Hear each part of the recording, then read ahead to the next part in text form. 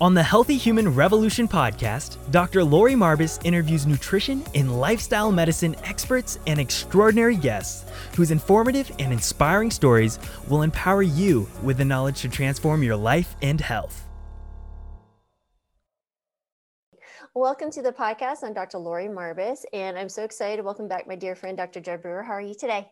I'm good. Thanks for having me back. Oh, it's such a blast to talk to you. I always learn so much. I tell patients when I send them your direction, like, you're just get ready for wisdom. It's gonna be amazing. So, all right. So I really want to focus about all the amazing resources that you have available, because I send patients at least several a week on a regular basis. Like, you really need to focus on this. So I really would like to start with your apps. And so we have one on Eat Right Now, with the Unwinding Anxiety, and then the Craving to Quit. But if we can maybe just start with Eat Right Now, can you just tell me a little bit about what that's about, kind of how it evolved, and go from there? Sure. So it actually came serendipitously, as many things do. I was developing our craving program and was having some people pilot test it. And typically when somebody quits smoking, they gain about 15 pounds. That's the average weight gain, because they tend to substitute food, or the stimulant effect is gone, or whatever. And so some of our pilot testers said, well, I've changed my eating habits, or, something about eating. And I was thinking, okay, well, it's normal, expected that they're going to gain weight. And they said, no, I'm losing weight. And I said, wait a minute, what are you talking about? And they said, yeah, I'm applying these principles to my snacking, and it's helping me not snack when I'm not hungry. And this is when my eyes popped out of my head. And so, when I put them back in my head, I started looking into how eating, it gets formed in the same habitual process, like eating in the absence of hunger, I should say, gets formed in the same process as smoking. Because I had mostly been researching addictions in the past. So smoking, alcohol, cocaine, things like that. I hadn't done any work with eating. And so, I looked into it, and I was thinking, oh my gosh, this is the same habit forming process. I need to look at this more. And so we developed the Eat Right Now program and pilot tested it with some folks in my clinic first. So I started with people with binge eating disorder, because I was thinking, let's start with the extremes. If it works for the extreme ends of the spectrum, then it'll help for other folks. Yeah, let's just start with the hardest group. Go big or go home. So I pilot tested all of the materials out. I actually remember first writing out the modules, having them read through them. Then I recorded CDs. Do you remember what those are? Yeah, I think so. Those little circular things. Yeah, the frisbee looking thing. So we recorded CDs, and I would give CDs out to my patients in my clinic, at their visits. And so I go, listen to week 1, listen to week 2, listen, and blah, blah, blah. And then we created the app. So it's 28 core modules. So 4 weeks, where it's like 10 minutes of videos of, kind of a short didactic video, some animations to help explain core concepts, and most importantly, in the moment practices where people go throughout their day. And if they're struggling with the craving, they can work with it. And one of the things we embedded later was this craving tool, where we have people, when they're craving to eat food, we have them go through basically this simulated checklist, where they imagine eating the food, and then, how's it feel in your stomach, and all this, and do they have more of a craving for it? And we don't have to go into all the science about that, but basically it's based on this reward-based learning process, where the reward value is what drives future behavior. And if they pay attention when they're overeating or whatever, they realize, oh, that's not so good. And it helps reduce that reward value. We're about to publish a paper showing that it takes as few as 10 or 15 times of people using this craving tool for them to actually significantly reduce the reward value down, or even below 0, below the not eating behavior. Oh, wow. And so all of that stuff's built right into the app. Through the apps, they also have access to an online community that I moderate every week, so they can come in and ask questions if they're struggling, those types of things. So that's the core basic framework. Some modules that they go through sequentially, some in the moment tools that they can use the moments that they're struggling with cravings, and then this community that they can join and keep track of their progress and ask questions through. Yes, which is also, and I've been to all of it, to your online community, to the app, and everything. And it's been really fun to see the feedback from patients. So I've had several patients go through even just your freer version there. and they're like, I've learned so much about myself. But it does bring a lot of questions. We end up talking about food addiction and being an addiction psychiatrist. Can you talk a little bit about that? Like, is it a real thing? If it is, like, can you define that for us? Because it's kind of questionable in some spaces that people don't accept it. Yes, and I'm not going to wade into the, people are fighting back and forth, oh, it's this, it's not this. Right. What I'll say is, pragmatically speaking, what I find is that there tend to be two categories of people. And so let's start with a definition of addiction. The simplest definition is continued use despite adverse consequences, right? So if you just take that definition, which is a pretty well accepted definition of addiction, it simplifies things quite a bit. So if somebody is continuing to eat, overeating despite adverse consequences, that squarely falls into the definitional category of addiction. Mm-hmm. So, and then if somebody, there are lots of folks who have been arguing about whether sugar is more addictive than cocaine and things like that. We don't need to get into all the details, but because pragmatically speaking, it's when somebody is doing something and continuing to do it despite adverse consequences, it's a problem, right? And right. Obesity is a clear result of somebody eating in the absence of hunger, for example. Right, right. And then, of course, all the chronic diseases that come with obesity, diabetes, hypertension. I mean, 95% of my patients are diabetic. And, but yeah, that's a great way to frame is like, well, it's a problem, regardless of your definition, if it's addiction, quote unquote, accepted or not, it's a problem. And these tools will work with it regardless. Yes. Yes. So fantastic. And the other thing I'll mention is we find some people who really just struggle. This is like my patients with alcohol use disorder. Some of them, they just have to be abstinent their whole lives. And probably because of their genetics and whatever the conditioning was that was set up around the drinking, that it's just, they're one in and they're gone, Right. There's no moderation for them. And for many others, they can cut down their drinking to the, where they can pay attention as they drink, and they realize. I was just talking to a patient yesterday who was saying, she was really paying attention. She was drinking a ton of hard alcohol at night, and she was realizing after 2 drinks, it was actually not doing anything. She wasn't getting more of a buzz, and she was getting all the negative effects. So she was able to just pay attention there and cut back from that to just drinking a little bit of white wine, from these. So I see the same thing. So that, for the majority of folks, I think that's the case also with eating, where they can see very clearly the negative effects of eating, processed carbohydrates and sugar and things like that, and compare that to the natural goodness that I think of it that comes with like whole food, plant-based diets, right? And it's easy for them to moderate this because they simply imagine eating the junk food and how that makes them feel versus eating the healthy food and imagining what that's like. For some people, they're just, they are just so much on the sugar addiction spectrum, if you want to think of it as sugar addiction, where it's like when they eat a little bit of sugar, they're just off to the races. Like some of my folks with alcoholism, much smaller fraction of folks, but they're the folks that really have to kind of, say, not even give themselves the choice, where they're like, just, I don't eat sugar. Or I don't eat refined sugar. So I just want to mention that as well, because it can help for people to explore these rather than trying to force themselves into abstinence when they don't necessarily need to, and that's too much for them, or force themselves or kind of be in the, oh, maybe I can moderate, and then they just struggle the rest of their lives. Yeah. So I have 2 questions about that. So first of all, I have patients who can do both, right? Some they're like, and they're typically my younger healthy ones who want to eat healthier, but on occasion can do a splurge and they're fine. But then I have others who, that are morbidly obese, diabetic, hypertensive. And I'm like, your life really kind of depends on you being abstinent, But then there's this social context, this social complications with trying to get healthier with eating, right? Because it's something we have to do every day. But there may be family members in the same household who either want to, I don't know if it's like a sabotage of the family member, or they don't agree with it and they keep that stuff in the house, and it makes it really hard for the patient, because I'm always advocating for home being your safe zone, so you don't have to use so much like constant just pushing at you in front of your eyeballs. They're like, hey, eat me. Do you have any suggestions or advice for people who are dealing with that? Well, here I suggest that so if somebody's coming to see you, for example, bring everybody into the conversation.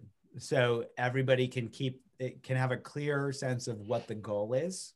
And there are very few family members that are like, I want my family member to be less healthy, And so sometimes it's a matter of just helping everybody be reminded of what the goal is, right? The goal is for this person to reduce their A1C or something, lose some weight or whatever. And what are the things that are getting in the way? And then also in that conversation can be explored some of the hangups that other family members might have around eating healthy, where they're just afraid of it, they don't understand it, or they're just kind of like, well, I want to be able to have my sugar, where they haven't actually explored the benefits that come from healthy eating, for example. And so there, it's easier if everybody's in the conversation to see what the goal is. And what I do is I break it down a little bit. I say, let's just try for a week. Just see what it's like. You do the experiment with your family member to, try eating healthy and just take some notes, see what it's like for you. Do you get the sugar rush and crash? Are you more irritable? How do you sleep? All that stuff. And also see what it feels like to be on the same page as your loved one, because there's a real value and reward in all working together toward a common goal as well. And so that's not to be discounted. That's a piece that can be really leveraged, where you bring everybody together and say, well, what's it like to all be on the same team as compared to be fighting with each other? So I think those are just some of the aspects that can be played with there. And really it's about helping people experience it for themselves. They can't be forced into something or doing something, begrudgingly. It's really about them having to be curious and interested themselves. Be like, whoa, what's it like for me to try this for a week? What conceptions do I have around not getting to eat my junk food or whatever? Absolutely. And I like the family members are not immune to having, their own kind of quote unquote food addictions and issues. Most of the time they do. I mean, they're usually eating together and going through that. It's a really interesting, I do a lot of family gatherings, spouses together, because it's telemedicine. So it's some really fascinating conversations. And oftentimes there's some collateral benefits, I call it, when someone switches to a plant-based diet and everybody jumps on. And I've had multiple times where I've had spouses jump in and was like, hey, I hear your blood pressure is getting low. We need to talk about that. Literally, it's kind of frightening to think about some things that are so good that they can harm you if you're still on medications, but right. It happens regularly. So that's the Eat Right Now app, guys. I would highly recommend that. It's a phenomenal app. Judd's phenomenal. He's extremely bright. My son is actually listening to your Craving, the Craving Mind book on Audible. And he's like, Judd he's really awesome. I'm like, I know, isn't it great? So anyway, you get a multiple Marbus fan club here going. But then we have the Unwinding Anxiety. So that was so cool. When I first discovered you was through the Craving to Quit app, because one of my patients had used that. And then I understood this anxiety as a habit. That was like, for me, like, whoa, I never thought of it that way, but it gave me a different way of thinking or approaching my patients. Can you describe what that app is and how that evolved actually? Yeah, so that actually came on the heels of our Eat Right Now program. So as we were working, as more and more people were using the Eat Right Now program, a lot of people were saying, as they were mapping out their habit loops around eating, they were saying that anxiety was triggering eating for them. And so they started asking, hey, can you make a program for anxiety? And I was thinking, I'm a psychiatrist, I treat anxiety, but, I'm interested in habit change. But there was something that kind of got under my skin, and I started doing the research. And it turns out there's this huge literature back from the 1980s. Wow. Back when, I don't know, what were the 80s memes, like big hair and leather pants? I don't know. Oh, you were in the 80s. What are you talking about? Parachute pants. That's what I'm thinking. Parachute pants. You had the banana clips. Definitely big hair. Party. Business front, party in the back. You had the mullet. What they call it? The mullet. Yes. And fluorescent shoelaces. I remember fat fluorescent shoelaces. Yes. So back when I had fat fluorescent shoelaces in grade school. This guy, T.D. Borkovec at Penn State, was studying anxiety and worry in particular as a negatively reinforced behavior. And so when I went and looked at this literature, I was thinking, he's already made this connection between reward-based learning or reinforcement learning and the negatively reinforced qualities of worry and anxiety. And so I was thinking, well, this is perfect. There's been a lot of research showing that mindfulness training can be helpful for anxiety. Let's see if we can use this as the basis for developing our Unwinding Anxiety app. So same framework. I think there are 30 core modules instead of 28, but it's the same idea, short didactic video modules, in the moment exercises, tools, online community, all that stuff. So we developed the program, pilot tested it, and we actually built into it something that we had learned from the Eat Right Now community, which is I was seeing this stepwise process, this 3-step, where somebody would be able to map out their habit loops in step 1. We would use this reward-based learning or this reinforcement learning quality of reward value in step 2, having them explore, how unrewarding is it to overeat, and then have them explore what I call the BBOs, the bigger, better offers of stepping out of the habit loops into mindfulness practices. We used a gears analogy because I'm a bike rider, mountain bike, and grew up on a BMX bike and all that. And so we said, well, let's build this infrastructure, this scaffolding of these 3 steps or these 3 gears right into the Unwinding Anxiety app. So it's slightly different than the other one in that respect, because it kind of brings that right into the core of the training. And then, so once we developed it, of course, I'm a scientist, so we went to do the research on it. And we actually started, our first study was an open label study with the hardest patient population that I could think of to work with, right? You are so funny. Yes. So guess who was the hardest one? You and me. Yeah. Right. Doctors, we're horrible. Yeah. Oh, are we? Yeah. So, we learned to armor up in medical school, not work with our emotions, just stuff it all in the closet. We learned to be martyrs, where it's like, oh, I can't help myself. I need to be out there helping patients, that's why, all that stuff, So I was thinking, well, let's do this study with physicians. So we did a study. One, it was the easiest study we ever recruited for because there's so many anxious physicians out there.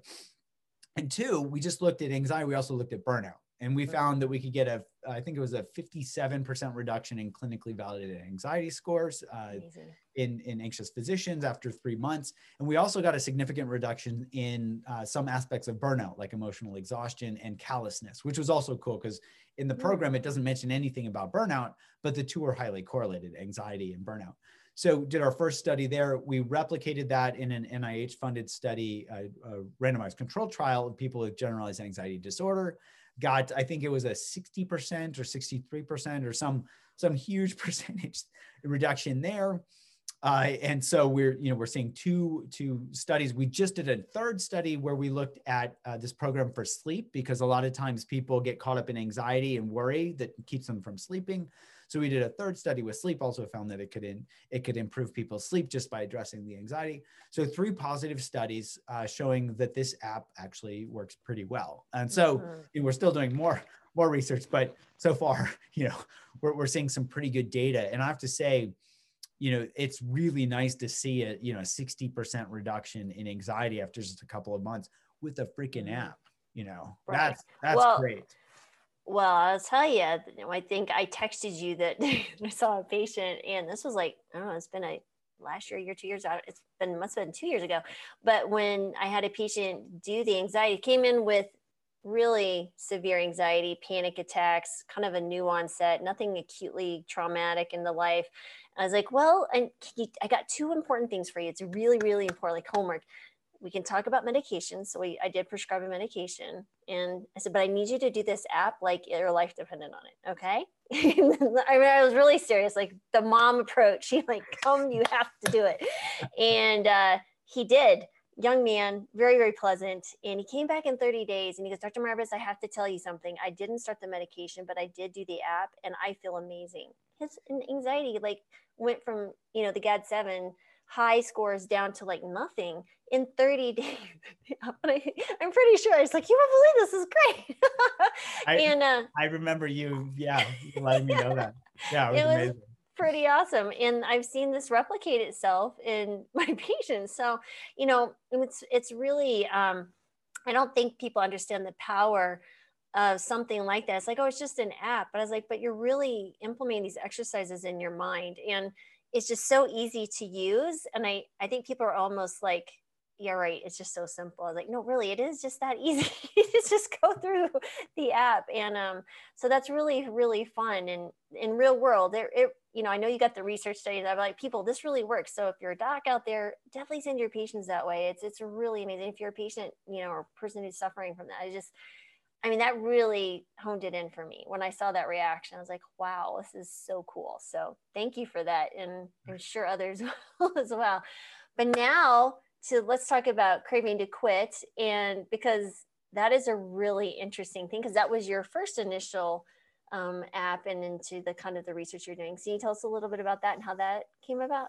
Yeah. So the idea behind that was I'd done my first clinical study, my first randomized controlled trial with smoking cessation with mindfulness training. I'd compared it to gold standard treatment, cognitive behavioral therapy, the American Lung Association's freedom from smoking. And that was an in-person study. We had gotten, ready for this, 5 times the quit rates of gold standard treatment. The quit rate. So I was thinking, okay, I'll take that. That's pretty good. And then I realized, this habit loop formation or reinforcement learning is set up to help people learn things in a specific context. So people don't learn to smoke in my office, right? People learn to overeat in my office. So I said, well, can I package my office and deliver it to them in context? And might it be, as effective or more effective there? So that's when we started thinking about developing these app-based mindfulness training programs. And we've been fortunate enough, Yale, I was working at Yale at the time, they had spun off this startup based on some of my neuroimaging research. And the CEO that we hired was this young, very smart documentary filmmaker. She had just gone through the Yale School of Management, but her previous life, she had done documentary films. And so she said, I can record videos. I know how to do this. And that was actually what started the idea around the pragmatics of putting these short videos together in an app. So it just happened to be serendipity. Wow. So long story short, so we made the program and then we started, of course, studying it.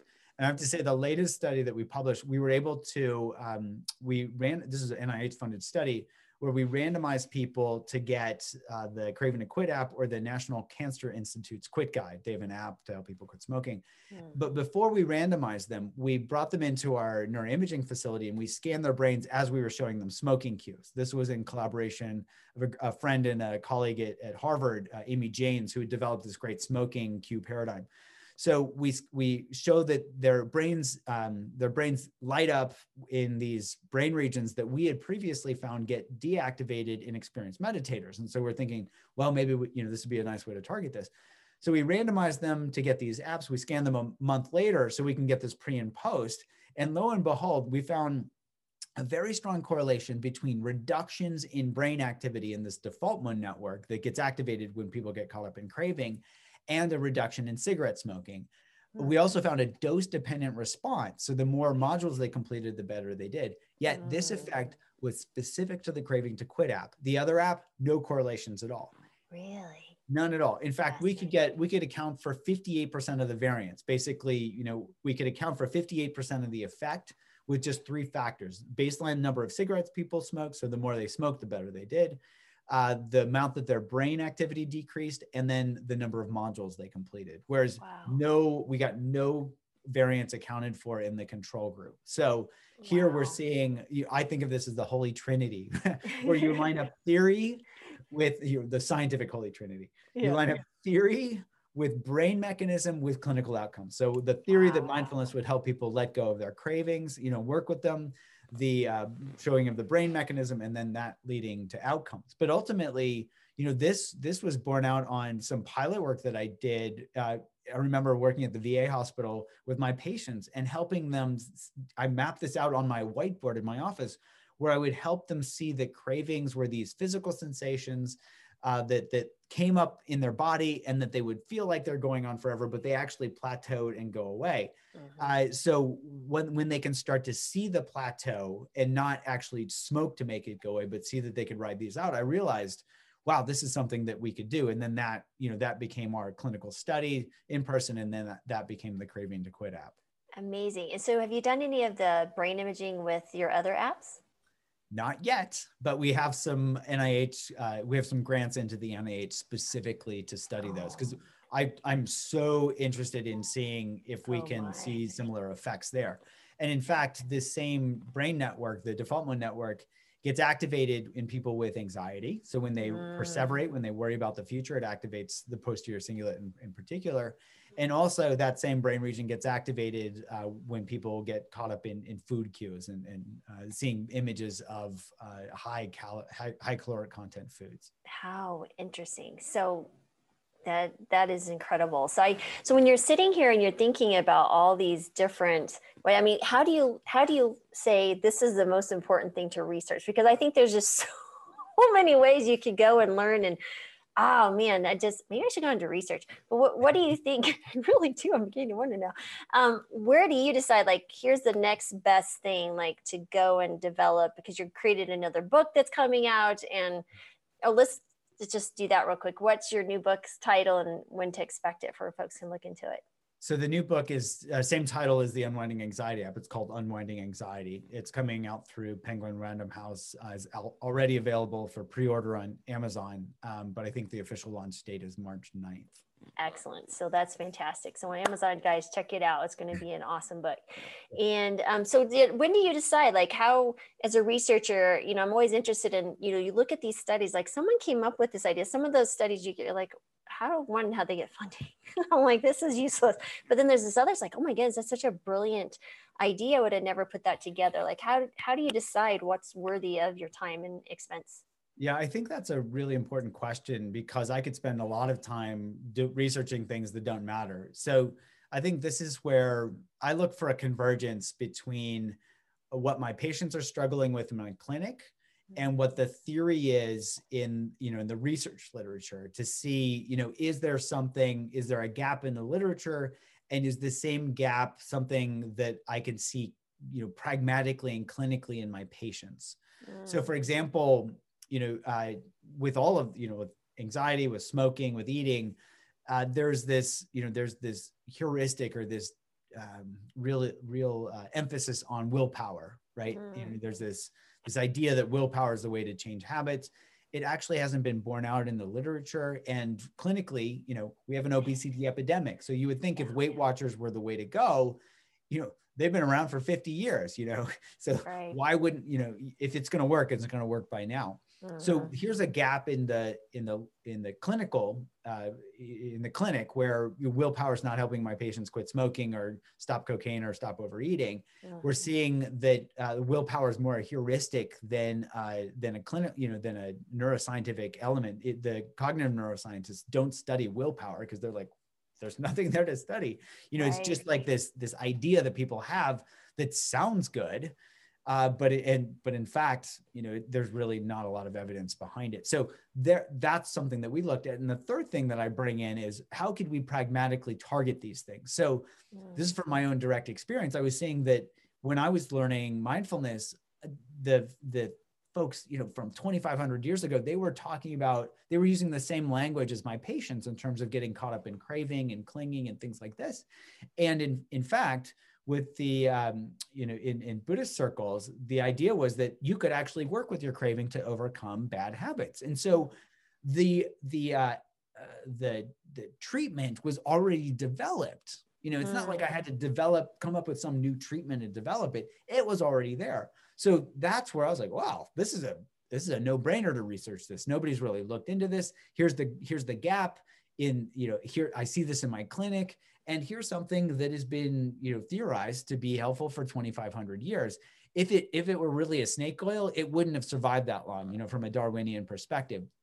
So I just brought all of those together and started researching them. Wow. And then to see the effects, 5 times the quit rates of gold standard for smoking. That's when I was thinking, wow, there's really something here. It's worth really putting more resources into. Absolutely. So, it just went from there. It's like the same types of tools. Does this apply? Does this work for eating? Yes. Does this work for anxiety? Yes. It's not like it's going to work for everything, but if we look to see where there are behaviors that really fall squarely into the reinforcement learning paradigms, that's where I'm going to spend some time to see if we can, develop treatments and then study those treatments to see if they'll work. I mean, it's really fun. I mean, there's so many potential places to actually apply the general concept of what you've been studying. I mean, it's really fascinating. So now, because we've been speaking as clinicians, and so you've also created a really awesome course. I send other, physicians to, and it's on drjud.com. Can you talk to us about that? Yes. So I think there are a lot of misconceptions around what mindfulness is. And I honestly, I went to Yale for residency, so it wasn't like it was a slouch residency program, but I didn't learn how the reinforcement learning was critical for addictions. Like that just wasn't in our teaching. So I don't think there's a lot in the lexicon around reward-based learning and habit change. I mean, that's something that my lab has studied and hopefully is starting to get out there a little bit, but it takes a lot of time for these things to kind of seep into the literature, especially when it's not the dominant paradigm. So there, I think looking at this, let me just pause here for a second. Because we're taking, from the standpoint of being a clinician and using, like, how do I introduce this to patients? How do I define it? How do I move forward learning myself? And what you've done is you've created such an excellent resource, and it's a free resource, which is phenomenal. And there's some great other articles too, but anyway, can you just, type of thing? So I'll talk a little bit about this. So I was thinking, well, it's helpful, why not get this, now that there's enough research out there and theory out there, why not just put together a short CME course for clinicians so they can learn, what basically the basics of habit formation, because that's helpful for any clinician, and also how this relates to mindfulness. I also threw a couple of modules in there around clinician burnout, because I think that's important for all of us to understand, and how things like mindfulness can help with that. So the course is, I think it's 7 20-minute videos. It's all free. People can even get CME credits through Brown University for that. And the idea was just, let's try to help out our fellow clinicians and hopefully help them help their patients really get at the mechanistic components. And the nice thing is everybody benefits there. So if a clinician is helping this personally, right? When your patients are doing well, they feel good and you feel good. Oh yeah, that's what I call veggie crack. I think we talked about this. It's like I tell you to eat vegetables, you get better. I get a dopamine release because I'm helping you, and we continue this. Please continue my veggie crack addiction. Like, okay. But yeah, it's really cool, and I think honestly, when you have more tools that are really working for patients, that is your antidote to burnout. Because I know lifestyle medicine was certainly, I hear it over and over again for docs who take this approach because they're seeing true healing from literally the foundational aspect of really getting patients off medications, feeling better, living life that they weren't living before due to illness. I mean, that is truly, I think, the true antidote for most cases of burnout. So it's really phenomenal to have you use extra tools that you've already created.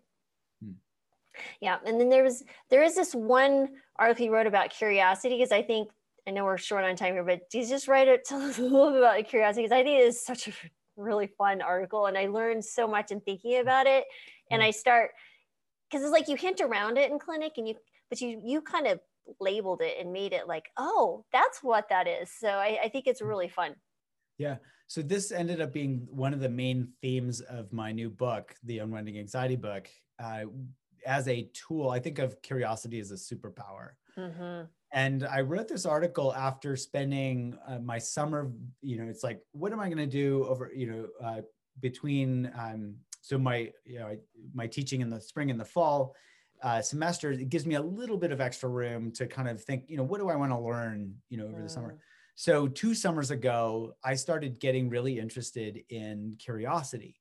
And it was, I was at a think tank, and somebody mentioned that there were 2 types of curiosity. And I had no idea that there were 2 types. I had just, from my own natural propensity to be curious about things, I was just like, oh, curiosity is curiosity. But it turns out that there are two types, and these are, these have been written about and studied scientifically. One's called deprivation curiosity, and one's called interest curiosity. So I think of deprivation as destination, right? And it's that itch. It's like when we don't know something, we get that restless itch that says, go figure that out, go find that. And once you get that a piece of information, that itch has been scratched, you're at your destination.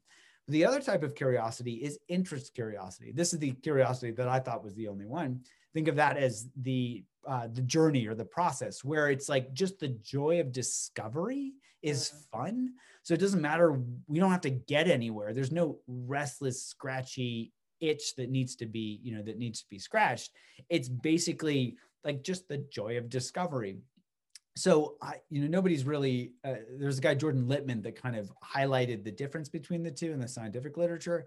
But I wanted to really just put something together for everybody to kind of understand the difference between these two things, because they can be played off of each other. It's not like one is bad and one is good. Deprivation curiosity is reinforced in a negative way, a negative reinforcement way. So we can kind of get addicted to checking facts on our phones. So it's not always helpful. But the interest curiosity can actually be brought in to complement the deprivation curiosity. And in fact, we can use interest curiosity to help with anything. Anytime we're caught up in a habit loop, we can get curious. Oh, map it out. What's it feel like? All that. And so that interest curiosity is really a superpower to help us change behavior. I mean, honestly, I look at this and I think about young parents, and if they could start teaching the kiddos about the curiosity, and think about their children's behavior and the habits and it's just it's just so powerful with kids and parenting. Well, here I would say have the kids teach their parents, because the 3-year-old has a natural fascination. The kid stared at a blade of grass for 20 minutes. The parents are like, what? That's grass. Like, no, but look at and so that can awaken our curiosity. And then as parents, the parents can help them keep that curiosity as they grow up. They don't grow out of it. Everybody wins. Right. 100%. And I will tell you, and as a parent, you can use that to solve problems even for your kids. Like, so just quickly, Jonathan, who's now your newest big fan, who had severe dyslexia growing up. And I had this driving force to figure out what it was we didn't know for a bit, and then how to help him, right? So I was reading books and while I was in medical school and all these different things, and I found the gift of dyslexia, and it really was kind of the start and understanding. It's like reading about Jonathan. So then once I understood that, I used that kind of that curiosity tool to keep Jonathan interested in learning and doing these different techniques. So that's how we did. And he by 9th grade, he was caught up with his peers, went on to graduate college and all these amazing things. But that's just one of those things. So using that even in yourself to help you solve problems, but also igniting that in those kids, even when they're struggling with a problem, if you can make it interesting and use their natural curiosity on something, you can really use it to propel them to do something good. So I don't know. There's just so many things you could do. I appreciate it. And but I would love to see the educational system really, look at curiosity as a way to drive learning rather than, test performance and forcing students to sit in a classroom for X period of time and, learn some material. It's like, how can you make that material come alive? Right. And I remember I was in Montessori school for a couple of years when I was younger.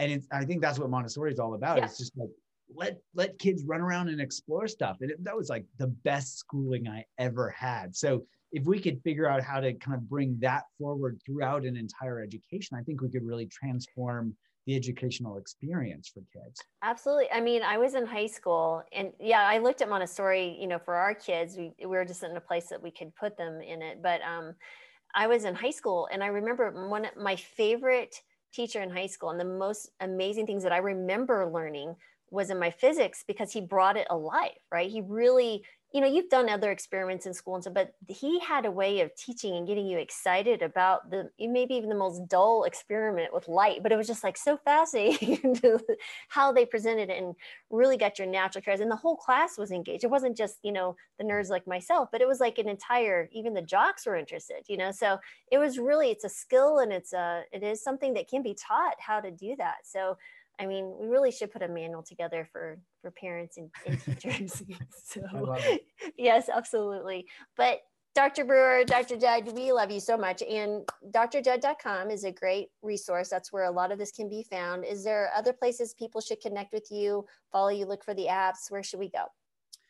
The website is a good place to find all of those. So the apps are there, my books are there. I also am on Twitter, not a ton, but I'm on Twitter some, at Judd Brewer, JUDBREWER. And I also have some videos on YouTube, some short educational videos. So folks can just look at, I think it's Dr. Judd. If they search Dr. Judd on YouTube, they can find them there. And there's some really excellent videos on talking about anxiety and COVID and some other things as well. And your Instagram is awesome as well. So we'll put all those links, guys, below. But thank you again for always giving us your time. We so appreciate it. My pleasure. All right. So everyone just pay attention and please click and check out Dr. Brewer and also order his new book. Thanks for listening. And I hope you enjoyed that interview. And if you could, please hit the subscribe button and leave us a rating on whatever platform that you're listening to this podcast. We really appreciate the feedback. In addition to this, I did want to let you know that we actually do video recordings of all of our interviews. And if you'd rather watch them, you can check out our YouTube channel at Healthy Human Revolution. There we also have other resources for you. One in particular I'm really excited about is called The Doctor's In. That's where I actually answer questions from the audience and do tons of topics like cholesterol, hypertension, diabetes, and just things to help you stay well. So check it out, and also don't forget the healthyhumanrevolution.com website where you have all the resources you need to actually start and sustain a healthy, whole food, plant-based diet.